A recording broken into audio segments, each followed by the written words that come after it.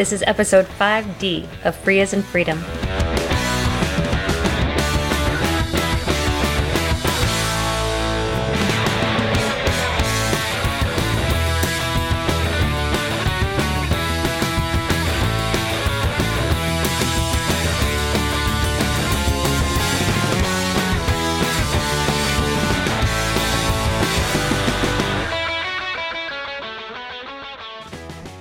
Hi, I'm Karen Sandler. And I'm Bradley Kuhn. This is Free as in Freedom.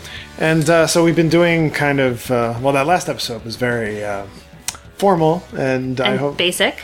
Yeah, I hope people were not... bored to tears. Yeah, we know a lot of our regular listeners, and we mentioned when we announced that we were coming back that there would be episodes like that. What we've decided to do is kind of intermix them as we develop them with some of our usual witty banter and goofy content.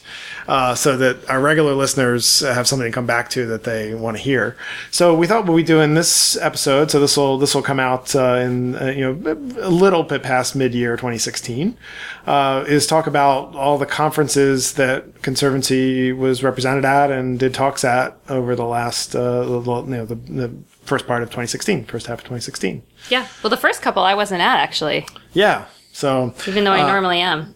Yeah, so yeah, that's true. You couldn't attend. You had a conflict. You weren't able to attend LCA or FOSDEM, as I recall. That's right. Yes, because in fact, I'm forgetting this. So our long-term listeners know that I used to be worried about going on planes that were longer than 6 or 7 hours. So I would do the trip from the East Coast of the U.S.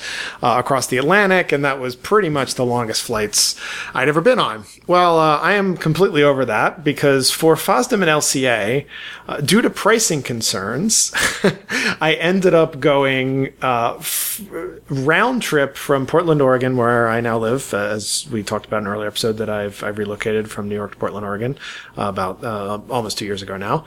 And I went round trip to FOSDEM, was there from the Thursday, Friday, Saturday, Sunday, FOSDEM.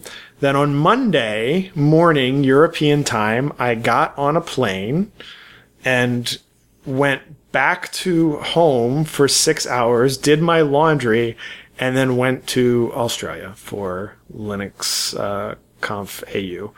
I didn't calculate the exact number of time zones I crossed, but it was roughly half the time zones on the planet. Wow. So yeah. Seriously? Yeah. Well, think about it. I started the morning in one day. So I started I crossed the date line, so it actually was like 3 days, but it was one day. So yeah, I started the morning in Brussels, Belgium, and ended on the East Coast. They always of say they're Australia. going to coordinate those conferences a little bit better. Well, it's, I mean, a Linux Conf organizer, I won't say from which year, said that they, joked, I should avoid scheduling FOSDEM against us in the future. Basically meaning that FOSDEM is mercurial in their dates because they get that space from the university and they don't know until like July or August what dates they're going to get. So they end up with these some date in some weekend in January or February. And LCA, because it's very well organized and planned well in advance, have already picked the dates like for a year and a half in advance. And I think that's basically the problem, and that's why there's some. Yeah, well, I was really sad to miss both of those conferences because it's unfortunate they are both at the same time because there aren't a ton of community organized conferences that are as big anymore, and both LCA and FOSDEM are incredibly important in that way. Yeah, so FOSDEM, we did our usual thing. Where we did the legal and policy issues dev room, which is co-organized by me and you and Tom Marble and Richard Fontana, and we did a pretty good job this year. I think we had the really big room the second day, so we never had that before. And we weren't able to fill it as much as we would have liked. That's because I wasn't there. Probably. It was overflowing. We did a Q&A with Richard Stallman. So that was something we were able to coordinate this year. And we specifically did it in a Q&A because RMS likes to give talks that are focused on he likes to give his intro talks, basically, Yeah. to free software. That's what he prefers to give, is what he travels around the world doing. Understandable. He's got them well practiced and rehearsed and very good. But we knew the FOSDEM audience had heard much of that material before. So we designed it as a Q&A, and Tom Marble was up there. I heard he was great. Tom did a great job, and RMS did a great job too. And I helped because I did a thing. So RMS does this thing when he answers questions. He's memorized various user URLs on the GNU website, and he often answers questions by saying, you should read this URL. So what I did, because obviously RMS doesn't use slides, so I put my computer up on the screen, and when he would do that, I would load that URL. Oh, great. So that people could read. Cause, I thought you were going to say you stood behind him with a poster. No, that I wouldn't have done that. So we had the room overflowing for that. That was the only time I did do crowd control that day, was for that talk. The rest of them, I think it's been proven now that we can't fill the 600 person room with the regular talks. But it was full for Stallman's. Oh, it was overflowing. Right? I was turning people away out okay. in the hallway for sure. Yeah. So it was RMS is still the huge draw that he always is. Yeah. And so that worked out pretty well. I ended up giving a fill-in talk. So I actually gave 2 talks. And folks have been asking me, I just got an email recently again.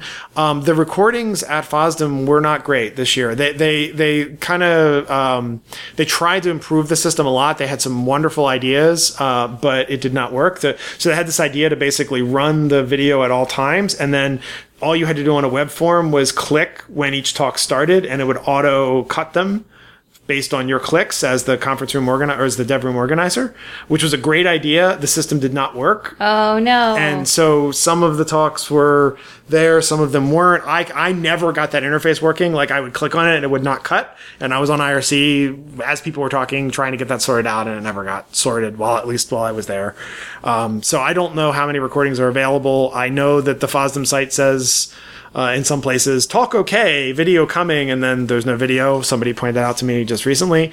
But I unfortunately did not get a lot of recordings. I had a recorder some of the time. Eventually I will go through all the recording and take a look at it. I know all of the talks were pretty good in that room. I mean, we organized the content and curate it very carefully. But what were 1 or 2 of the standout ones, do you remember, other than the Stallman fireside chat? So I did a thing this year where I did more hallway time than usual. And I do a lot of hallway time at those conferences, but there was a lot of, as you recall, Karen, I was on the phone with you about various political issues that were going on at the time. So I missed a lot of the talks because of that. So I did see my own, which I hope were very good. Well, I didn't see them exactly. I heard them coming out. I experienced them. That's correct. Fontana's talk was very controversial because what was it about? He basically, I should remember, but he basically, I don't remember the title, but the upshot was he attacked all non-profit organizations in free software, including us, Software Freedom Conservancy. He took a shot at us too, including us, Software Freedom Conservancy. Yeah, but he was much harder on the trade associations. Oh wow! I mean, he was really hard on the trade association. He was a little hard on us. He was equal opportunity. He gave a hard time to everybody. He does call it like he sees it. I know, which is good. I was. This is a thing I would only say on the audio, but I was watching the executive director of a major trade association. I'm not going to say which one. His face in the audience as Richard Fontana was speaking, and I think Mr. Fontana may have made an enemy that day. He probably forgave him because I've forgiven Fontana for some of the. Do we remember the Fontana talks where every other slide was my picture with some attack on me, and I've forgiven Fontana for all of those. So I'm sure that this particular executive director can forgive him. But he was pretty hard on trade associations. He was really sort of pointing out a lot of things you and I have talked about in the past. That right. I mean, it all comes down to the key differences between charities and trade associations, which are important to. There's a lot of conversation about this topic, and none of it is, or very little of it, is coming from us. I mean, we talk about it in the context of why it's important that we're a charity. But I'm surprised to hear from a lot of different. I just loaded Richard's title to remember. His title was Open Source Foundations: Threat or Menace? ? So you can imagine the kind of content that was in that talk.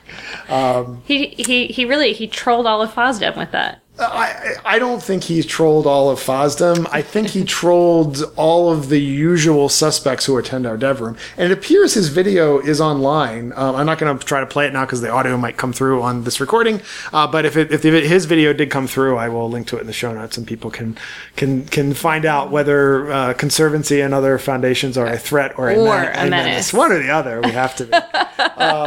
I mean, I think of us as a threat to proprietary software, so I think we are a threat to proprietariness. So we are a threat of that nature.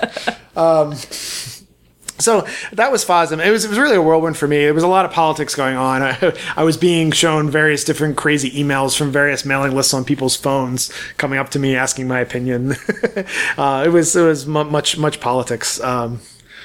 I sound like that dog. And there was this... that dog who says, like, much this, very good that. Oh, Doge or Doge? Is that him? I don't. Doge, it's the one who's the Akita or something, yes. And then he's like a very tasty, amaze, much flavor. Yes. Mm-hmm. Yeah. So I sound like that. Yes, Dogecoin is one of my favorite. Oh, okay. I don't know about Dogecoin, but much politics. Many people's. And there was a Conservancy supporter event at FOSDEM. Yeah, so actually at a lot of the conferences, at most of the conferences that we're going to be we've been doing them. Yeah, and so this was actually our third one or second one, because we did the OSCON barbecue in 2015 in Portland. Did we do one in between that and the FOSDEM one? I don't know if we did. I guess our first one was at FOSDEM. Yeah, the previous year. Yeah, right, that was, and that was so what we did, we toned it down from the previous year. That's right. The FOSDEM one, I kind of blocked that out because that was the logistical nightmare, really, that first year. And so we toned it down. We were learning how to do it. We're still learning. I think it's very difficult. I think what we've learned is trying to make it a dinner unless we're cooking it ourselves is very difficult. Correct. Like if we try to do it in a restaurant, it's hard because we do make these events available to anyone who's an active Conservancy supporter. If they've given the full 120 in the last year or are continuing to give $10 a month as an active supporter, we have invited them. So we do this like little game of RSVPing. By the way, if you're a Conservancy supporter, which I hope you will become one, and you've seen this game, here's why we do it. So basically, we're trying to get the best possible RSVP count because the first time we did it, we found that since people could come, it was like just an extra benefit they got as a supporter, they would RSVP and not show because it's like, oh, I decided not to go. Or if we told people too early the details, they would bring people who weren't supporters. And then we have to be jerks, and it's really tough. So we confirm that everyone who's coming is a supporter. And the events are basically to thank our supporters and to give them a forum to talk to each other about the issues that they all care about, and not to buy people dinner. Well, and let's be honest, or food or drinks. It's basically a fundraising ploy to encourage people to sign up. It absolutely is a fundraising ploy. Come to a really special dinner if you sign up now. But we want you to sign up so that we can do more great work with your money, not buy food or drinks with it. And so we want to do it as cheaply as we can while still making it an enjoyable, fun, and rewarding experience. And we won't at some other episode we'll dig into the IRS details of supporter dinners. But that's that's less about conferences, more about a topic you'll probably all be interested in, but we'll get to later. So what we did at the FOSDEM event for 2016 is actually with that Novotel. If those who've been to FOSDEM know the downtown Novotel in I guess it's Grand Place or something it's called. Yeah.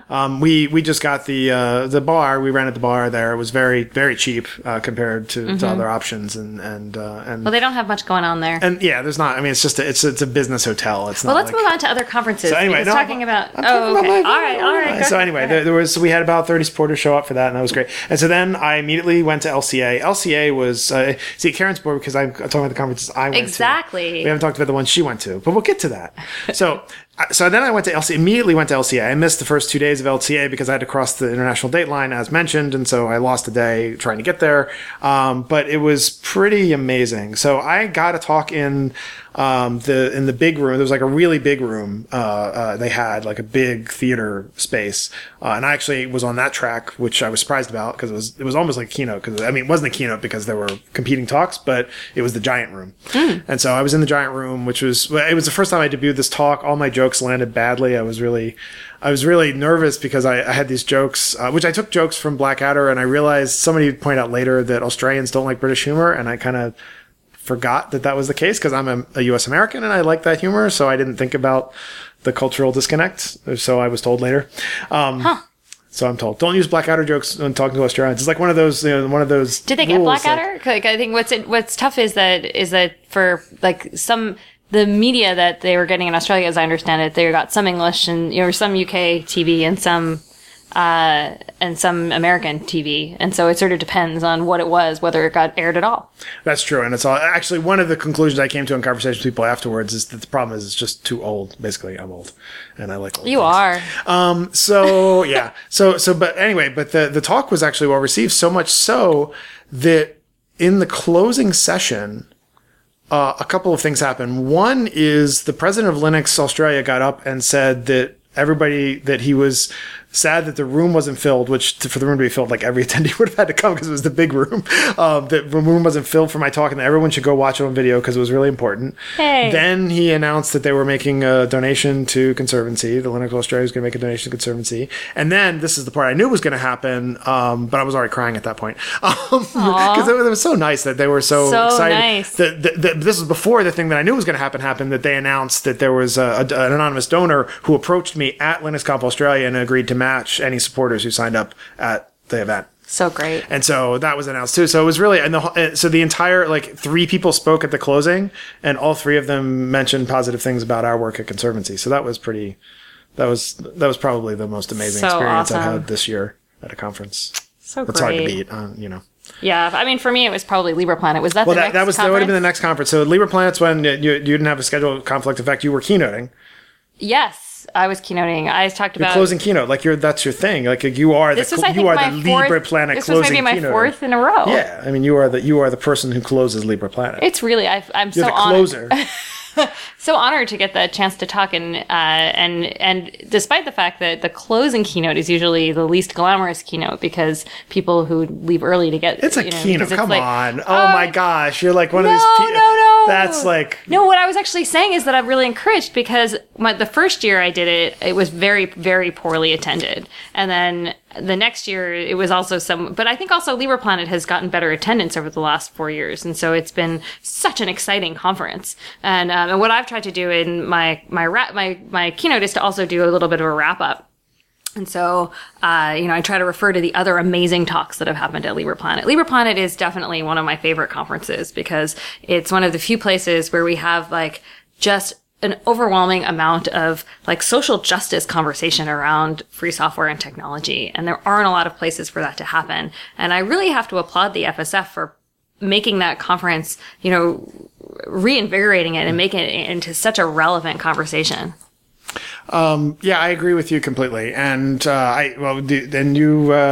you spoke about the issues around, basically the core moral issues of free software. Well, it was free software companies and you. And so I just talked about how often our interests are aligned with the companies that are active in free and open source software. But sometimes companies, for various reasons, won't necessarily have our interests. And I talked about ways that we can sort of tip the balance in our favor. Well, you did a little more than that. You said that we need to stand up to companies if they're not doing what's right for free software. And you got a standing ovation for that. Aw, I did. You did because that's the kind of thing that I think, I think that I'm going to go off my charity thing. The charities are willing to say those kind of things about why that, and it's great that I'm glad you work with me at Conservancies that you can, it's true at GNOME Foundation. Well, when you were there, you can stand up and say these things because you don't have to be beholden to any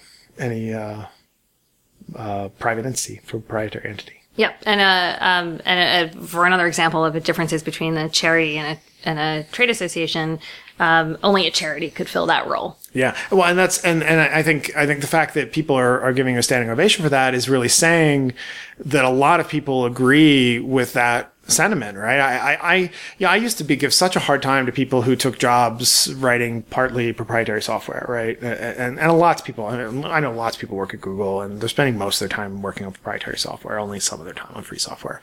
And I've really given them a hard time. And I realize now that not everybody can kind of make the lifestyle choices that I have. I mean, I've chosen a lot of things in my life to make it easier for me to work for charities, including getting out of the city, for example, which I'm amazed that you're able to pull it off because it's hard. Fantastic New York City, but it is very hard to live here and expensive to live here, and so I couldn't do it anymore, and so I made a lot of choices in my life. Of course, I probably liked that I made that choice, but anyway.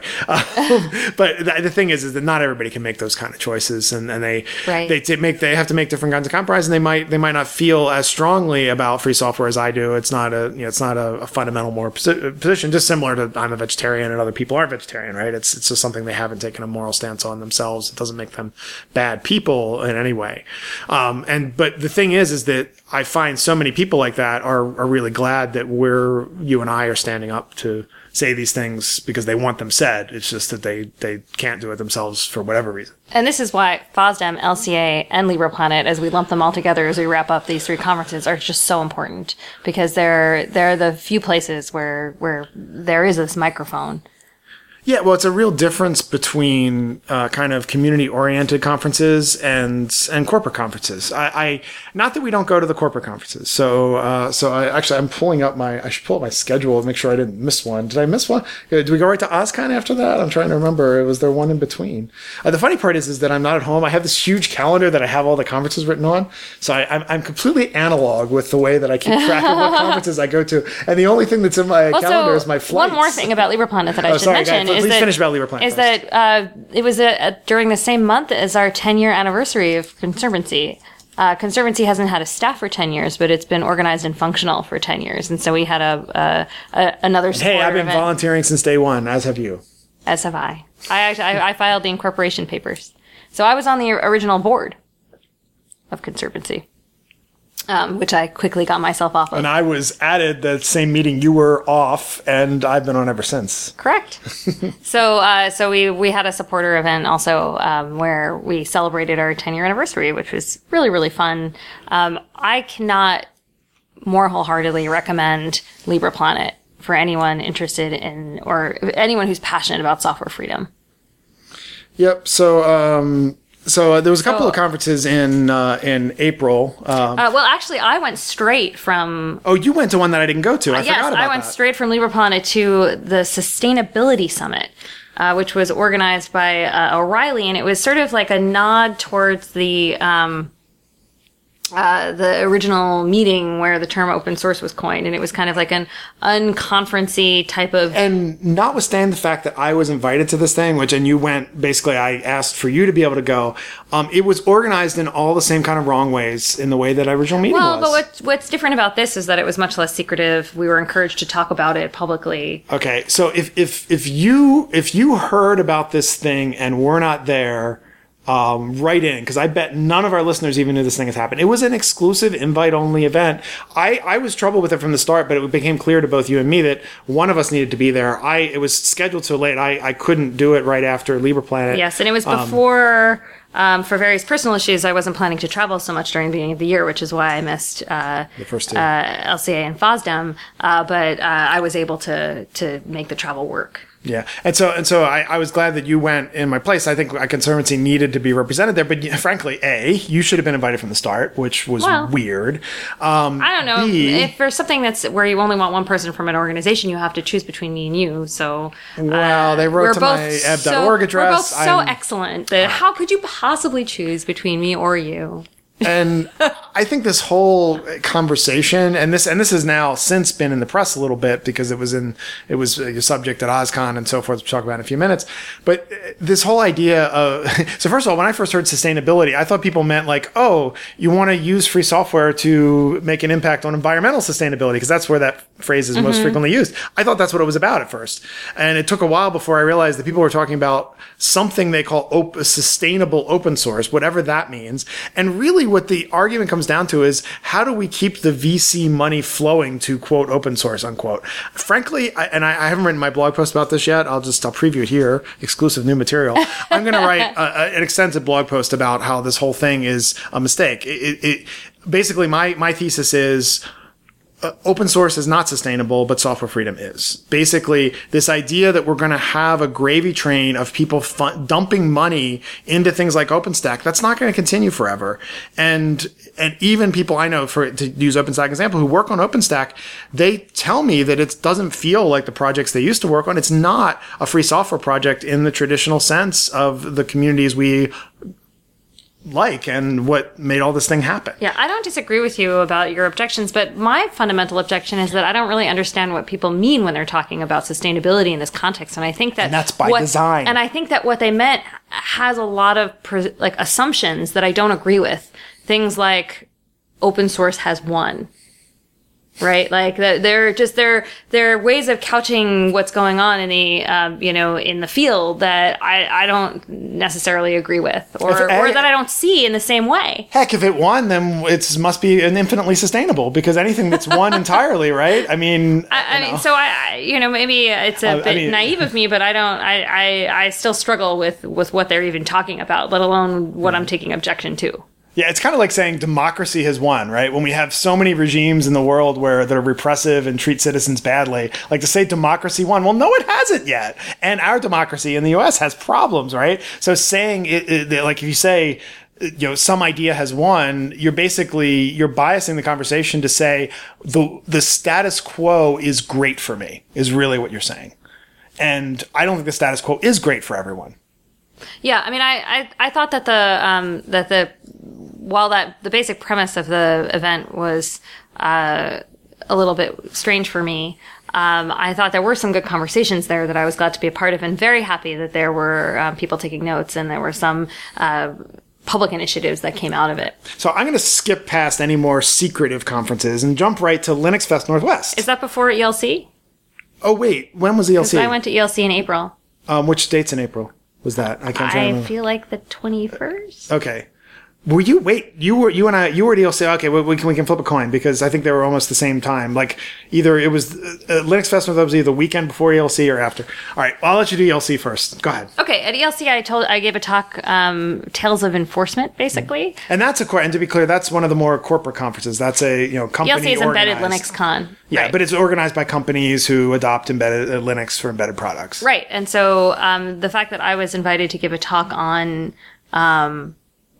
or that I was given the opportunity to give I wasn't a keynote or anything like that, but to give a talk on enforcement and why it's so important and stories from the trenches basically was really excellent. And it got a really good response, including people signing up for the coalition of kernel developers who were interested in having their copyrights enforced. And I think we owe I'm going to use this phrase I hate, shout out. Sorry, I hate that phrase. to Tim Bird actually, yes, because Tim Bird is one of the key organizers of that conference, and he's invited me in previous years and you this year and to submit and as I mean he's not the only person on the program committee, but he's kind of the chair of I think he's the chair. Yeah, I was very impressed with his handling of the entire conference, I have to say. Yeah, I mean that event was really his. I mean he was doing that event before anybody cared about embedded Linux. Like I knew Tim in the early 2000s when embedded Linux was just starting, and he's been involved in the idea of putting Linux in small devices since then. And so it's really,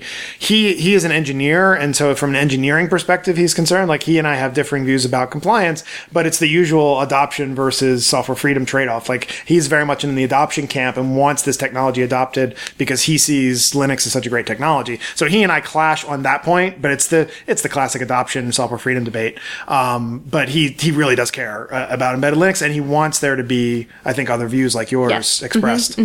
Now, I think I actually did have one more conference before Linux Fest Northwest, but why don't you do Linux Fest There's no Northwest? way. Which is this other one? I went to the Postgres conference in New York, which was in the Brooklyn Marriott, not far from where we are right now. And what date was that? I don't remember. I've become strangely obsessed with chronological order now. But since you just did one, I'll talk about Linux Fest Northwest. So Linux Fest Northwest is one of the few remaining regional, community-oriented open source and free software conferences or Linux conferences. There's only a few of them left. Texas Linux Fest, Ohio Linux Fest Northwest, and Siegel's just getting started. They're in their Siegel third year. and Southeast Linux Fest. Yeah, Southeast Linux Fest's been around for a while. Siegel's only in, I think, its third year, so it's still kind of ramp up.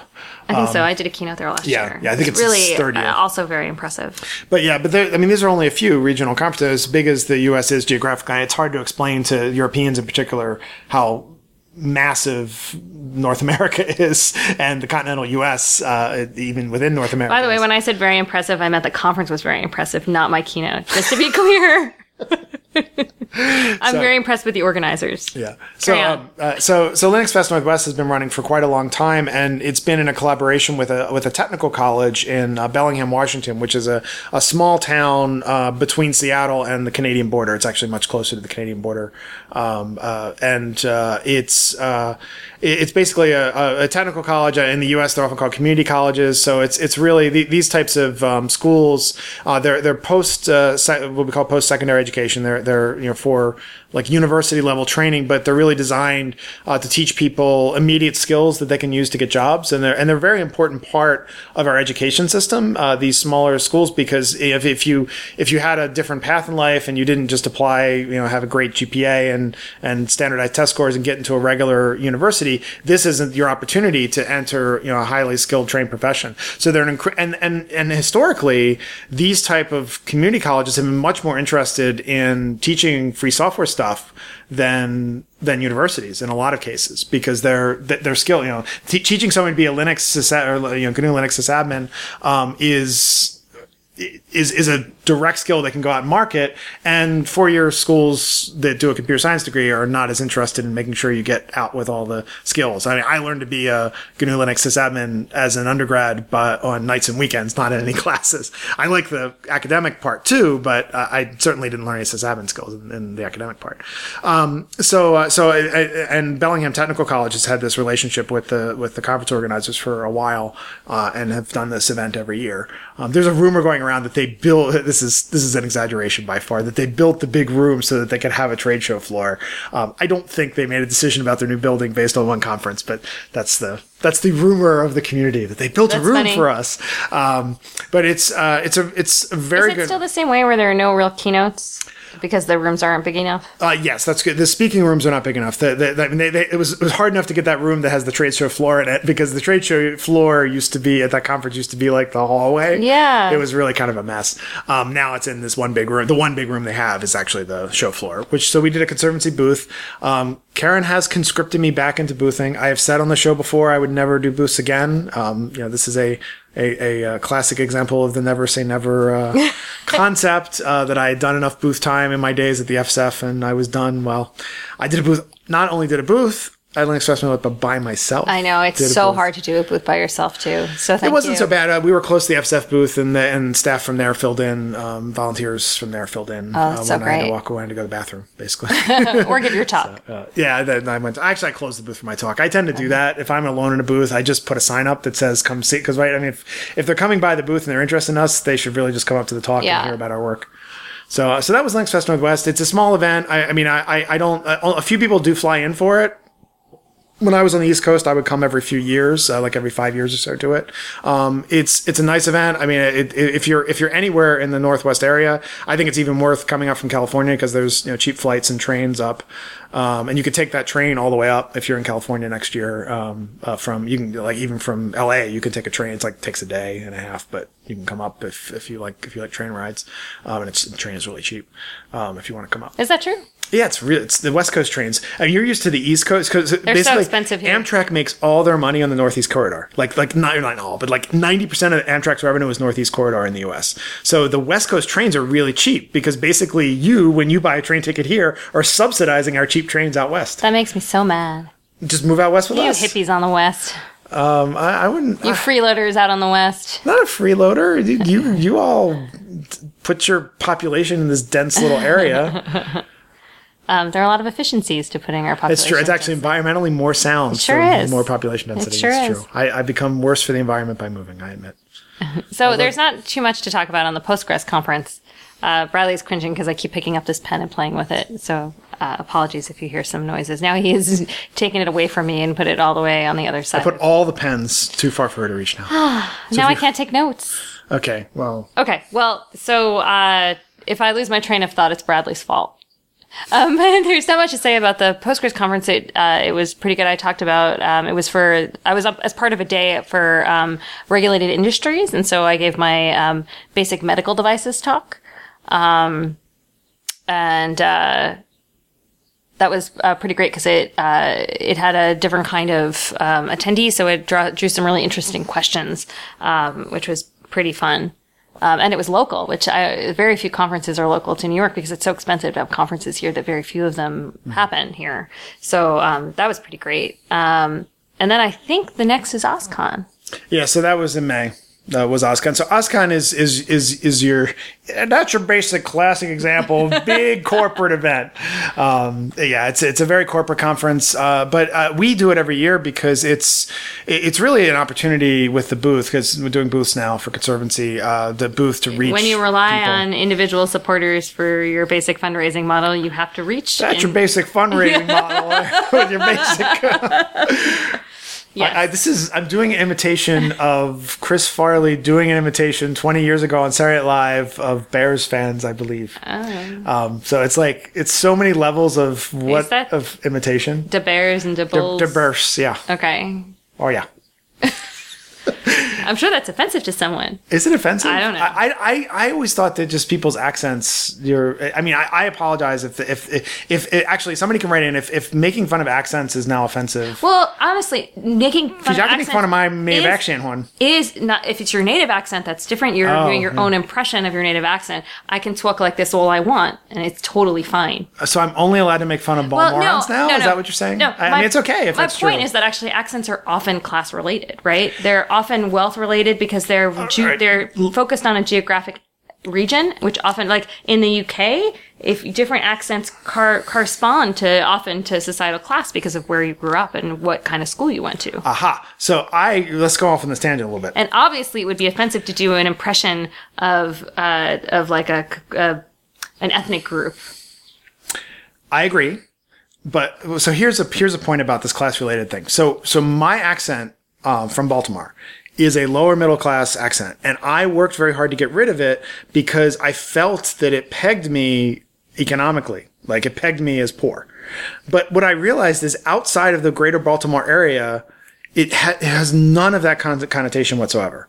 Like no one knows. I never heard that accent until I met you. Exactly, Juan. So you don't even know that when I talk like this, I sound dumb. And I didn't realize this until I was in my 30s when Nancy Pelosi became Speaker of the House. Because for those who are not from Baltimore, actually, that would not know this, even though she's from California and she lives in California now, she grew up in Baltimore, the Baltimore area. So her accent is a Baltimore accent. So I'm like here listening to the Speaker of the House at the time, and a congressperson from California. She has a Baltimore accent, right? I'm like, she has the accent I grew up with. So, I mean, it's not as pronounced because you lose accent when you move away from place anyway. So I'm kind of dubious about this class related thing. Like, unless you're educated. I worked hard to get rid of my New York accent in part because of my Long Island accent, which also made me sound, or I worried made me sound dumb. And by the way, listeners, I tried to convince Karen to do a whole episode in her native accent, and I would do the whole thing in my native accent, but she has not agreed. This is the closest I've ever gotten. It's the closest we've gotten, so people can write in if they want more. But anyway, if I have offended people of Chicago by imitating Chris Farley's imitation of people from Chicago, I apologize. I actually very much like that Chicago accent. I think all these different accents sound cool, which is why I like them, and I want to be clear about that. Okay. We'll move on. They can be if you were offended, please write. It can be deeply problematic to make fun of accents, and I don't want to have to figure out whether or not. Understood, and I would like to give a personal apology to anyone who was offended. If you would like to write in, I'm going to leave this in the show so that we can test this to see if there's anybody who's offended, so I can have the opportunity to apologize to them.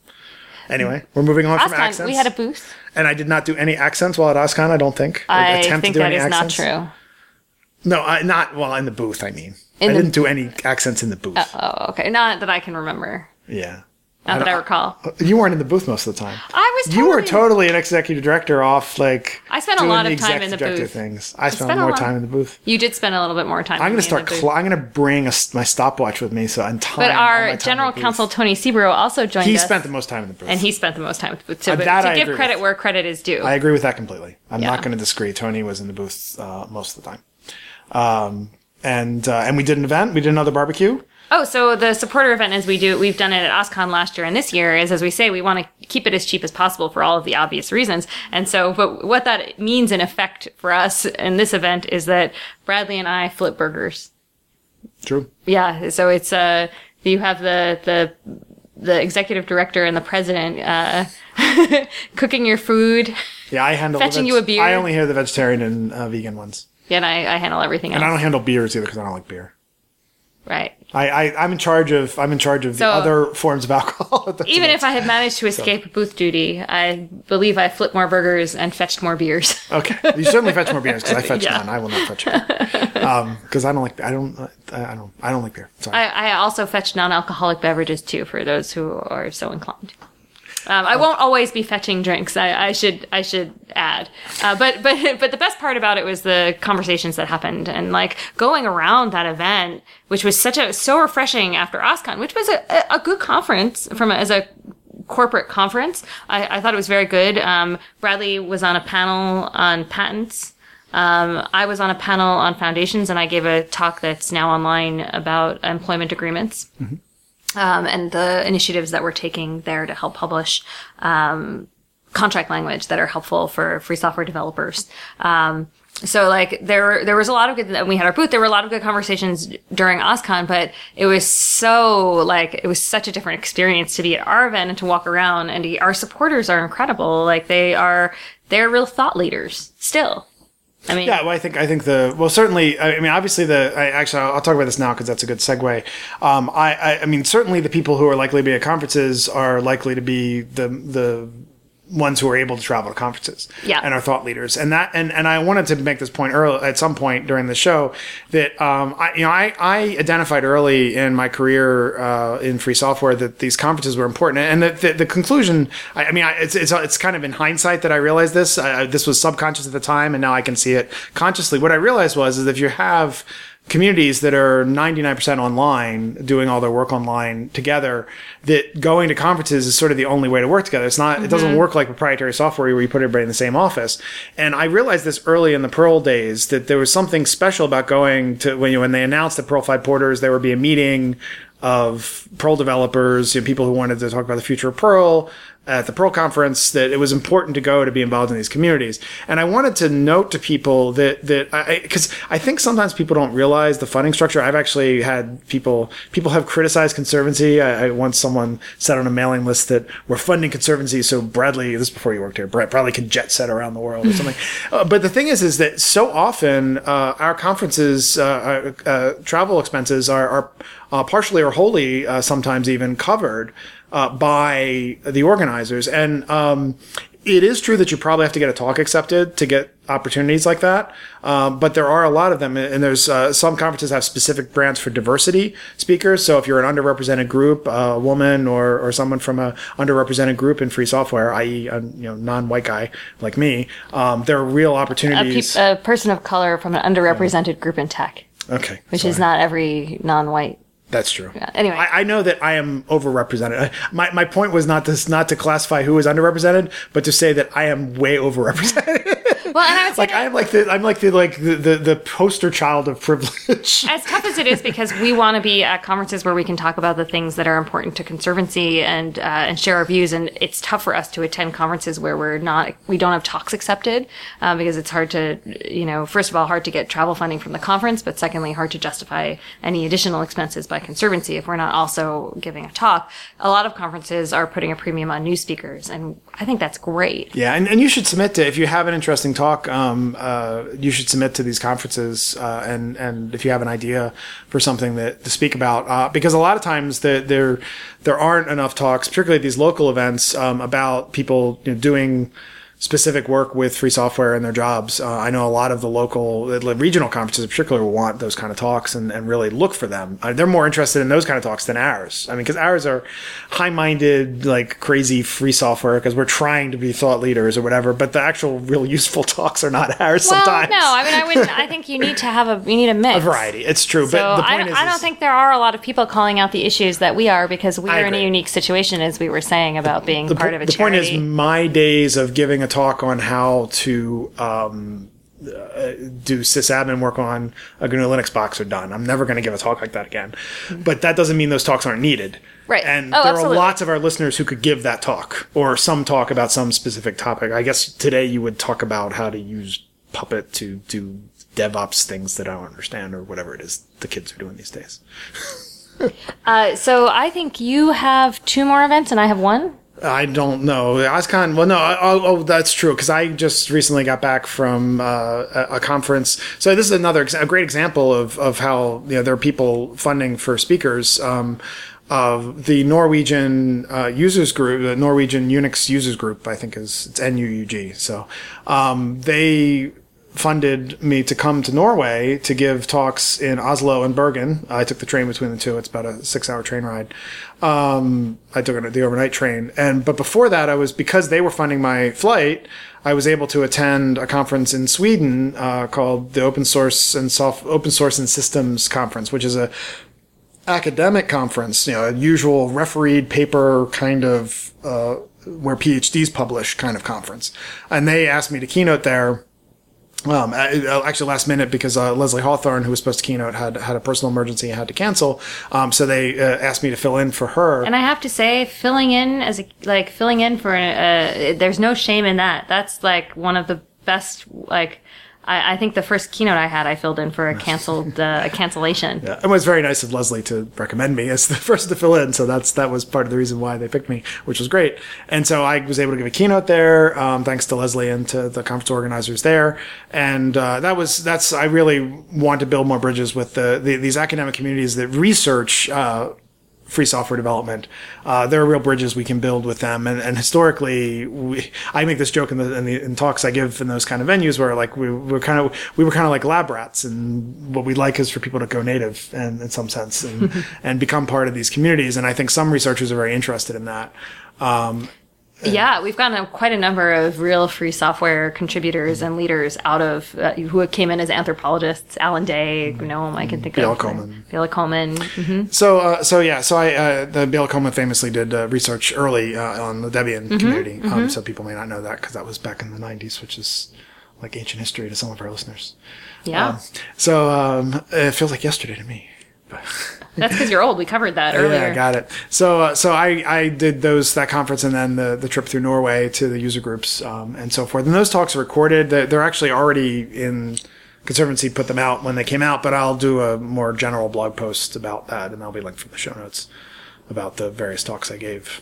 Oh, great. And I did a lunch. So one of the goals that I've had is to try to advocate about software freedom and how critical it is to people who are tech savvy but who are not already interested in free and open source software, don't understand the issues at play but are very, very tech savvy. And so Data and Society is a New York-based nonprofit, and they have talks every Thursday. And so they asked me to do a they call them cutely Data Bites.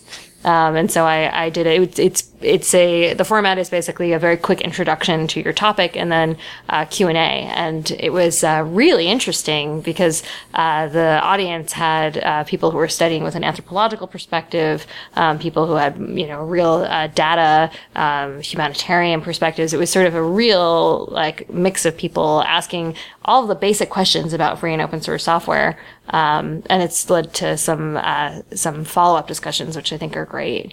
So, and that's that. Now, listeners, you're up to date. That is your 2016 conference roundup from Software Freedom Conservancy. And there's the funny thing is we get to almost all the event, all the generalist events. But I actually feel like there's not enough. If you're thinking, I talked about this with the Norwegians when I was there. I was trying to convince them that there actually is space for more of these general free software conferences. People say, "Oh, there's too many conferences now." But what we have now is there's like 10 OpenStack events and 10 Puppet events. I mean, maybe there are Puppet. I don't know if there is Puppet events, but there probably are. Their events varies for very specific technologies. And I talked actually about this some in my keynote at the Open Source and Systems conference, because there was a time when Usenix was the only conference, and all the free software people and all the academics all went to the same conference. We were all there, all together, and that was the only place to go, was the annual Usenix Technical Conference. Now, there still is an annual Usenix Technical Conference, and someone might say, well, why don't you all just go to that? Well, the problem is the communities are so bifurcated that the only people who go to that now are ones who want to publish refereed papers because they're a PhD at a university, and then the only people who go to an OpenStack event are OpenStack people, generally speaking, and so forth. So these communities don't talk to each other, and a lot of the issues are shared, right? I mean, you talk about like things like a CLA, right? There are policy implications of interesting research. I was talking to one of these academics at the OSS thing where I was trying to explain CLAs and their policy impact. His immediate response was, there's probably a paper in there for somebody. Yeah. Right? Thinking about maybe he should pitch this to one of his students, because there are policy issues worthy of study, academic study, and just take CLA as an example. OpenStack community had a huge fight about CLAs, which most people outside of the OpenStack community don't know about, nor is that argument particularly informed by people outside of the OpenStack community. We did an episode on it. True. In our back catalog. Okay. But my point, so you all know about it, but you all know about because it. You're generalists. Well, not our new listeners. Okay, true. But my point is that the folks who listen to this podcast are probably very generalist kind of thinkers. They're interested in all the aspects of things going on in open source and free software. And those are the exact kind of people that can organize conferences. And the reason I've locked onto this so much is because there was this meme, it was actually a good meme going around our community about how development is not the only contribution. Absolutely. And I agree with that argument, and it's sort of died down. And I'm surprised during that nobody pointed out that event organizing, community event organizing, is a wonderful volunteer way to contribute seriously to the community. And the people that do that are really important, because it's really hard work. It's hard work, but it's not work you need to be a software developer to do. That's the thing, is that when you talk about what can I do for the free software community as non-free software developer, Karen and I can't do our profession without these events where we can go and find the people that want to hear about what we're doing. And the only way we can find them is to go to these conferences. And the only way we can have these conferences that are actually community oriented and designed to promote community are if you organize them. Yep. And where social issues are discussed. Because we can't go to some like Microsoft conference and like try to do it, right? Because those are organized by Microsoft. They need to be organized by communities. Having local geographic conferences are really important, because a lot of people who have a passing interest, who might take a much more, might go to an event like a local meetup, wouldn't necessarily travel to go to one of the bigger events. So it's really a huge thing that you can do. Okay. So this is probably the 4th episode we've done about conferences. If this annoys people, they should tell us. If they don't want to hear about conferences, certainly we don't need to do it. It's easy for us to give a wrap up. My biggest worry is that people just sit and that's why I want to do the whole thing about how you can get to these events yourself, even if you don't have a budget, because I worry people sit and listen and are like, why didn't I get to go? Which is how I know I would feel if I were in your shoes. So I am sympathetic to that. And on the other hand, I know a lot of people who feel like we go so they don't have to. If we're doing that for you, that's great. I don't mind. Okay, well, to DebConf. Yes, we're both speaking at DebConf, as it turns out. Which is very exciting. So we'll talk about that in some future show. Thanks for listening. Free as in Freedom is produced by Dan Lynch of danlynch.org. That's DANLYNCH.org. The Free as in Freedom theme music was written by Mike Tarantino and is performed by Mike Tarantino with Charlie Paxton on drums.